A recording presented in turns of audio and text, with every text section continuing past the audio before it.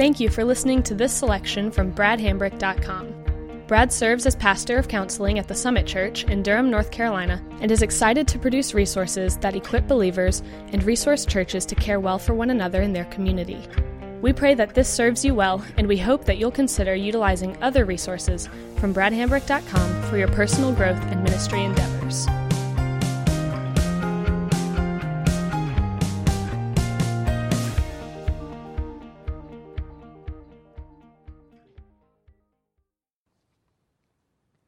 Last step, steward all of my life for the glory of God.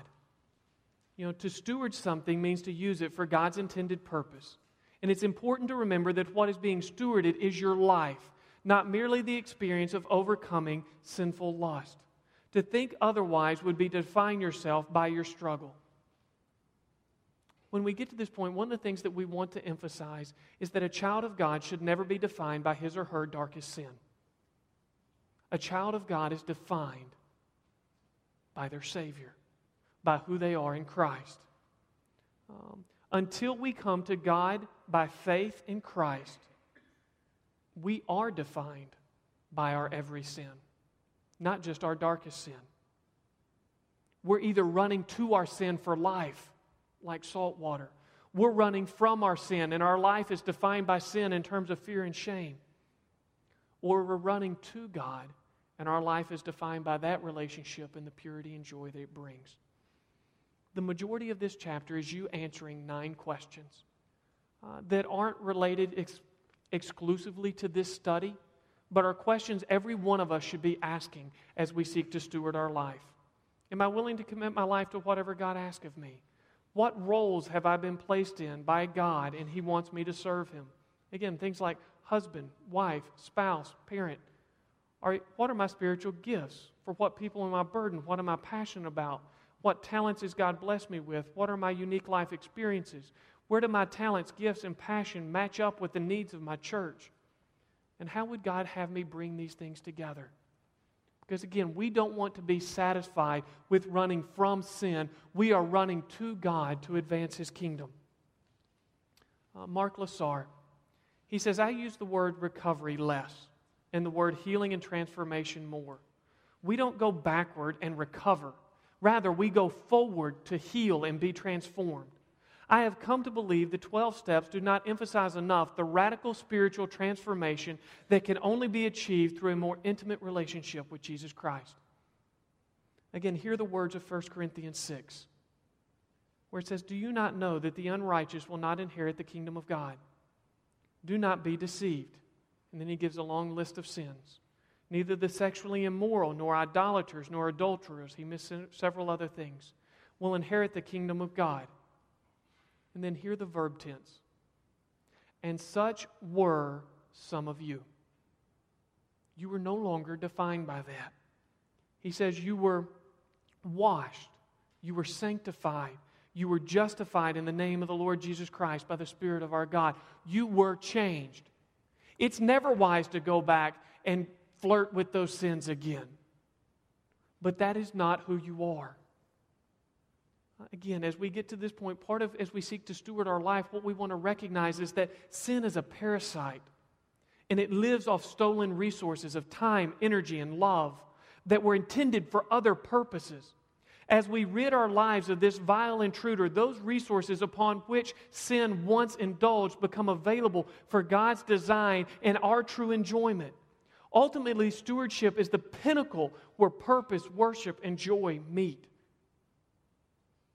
Several times in the course of this study, you'll be asked to go back and look at your full disclosure. I would ask you to go back and look at it one more time, but not at all with the lens of guilt or shame. Go back and look at it and see every resource of time, talent, ability, relationship that was once used for your destruction and for the permeation and advancement of Satan's kingdom, and to realize every bit of that is now being redeemed and can be placed in the hands of God for your enjoyment and the advancement of His kingdom, and celebrate that. We are reclaiming things for God's glory and our enjoyment. And that is what stewardship is all about. Mark Lasar says sex addicts must develop a vision. A vision is a clear idea of God's calling, plan, and purpose for one's life. I would say this is not rhetoric or a motivational speech. It is the reality that God invites you into. Come. As you leave your fantasy, come into this reality. Dare to take God at His word. Risk that He is forever more faithful than your sin was. Every promise that your sin made is yes in Christ. You were willing to take risk and be vulnerable for the sake of your sin. Take that same commodity that you already know how to do, that you have been doing for some time, and place it in the hands of the one who loves you and has only your good in mind. And one final thought from John Piper. He says, the fight of faith against lust is the fight to stay satisfied with God. And I end here because it would be much easier to end on the crescendo of what I just said. And it's exciting and we want to do that. And yes, I'm going to go out here and take on hell with a water pistol. But what does that look like? It looks like the perpetual battle to stay satisfied with God. To recognize He is more satisfying than anything that sin offers. He is the only one who keeps His promises. And we do that through constant communication with Him, with love Himself, making ourselves known in the kind of real vulnerability that we hope to share with other people. And so as we close, I would like us to do in prayer, closing in the very way that we would need to leave if we're ever going to have victory in this area. God, we come to You. We come to You so grateful that we can acknowledge our weakness. We are weak, and we don't have to whisper it, and we don't have to hide it. We need You. We need You far more than we need sex.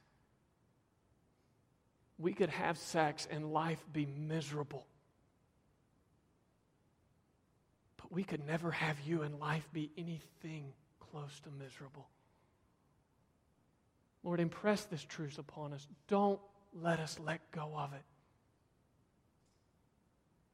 Lord, let us be for one another what You call us to be. Don't let this seminar be the voice of one person standing in a room full of people talking to a myriad of faces. Lord, let this seminar be the beginning of many conversations between people that build the kind of relationships that fortify us into the people that You have called us to be. Lord, we love You. We thank You for the cross that saves us. We thank You for the church in which You incubate us and bring us to Yourself. It's in Your name we pray. Amen.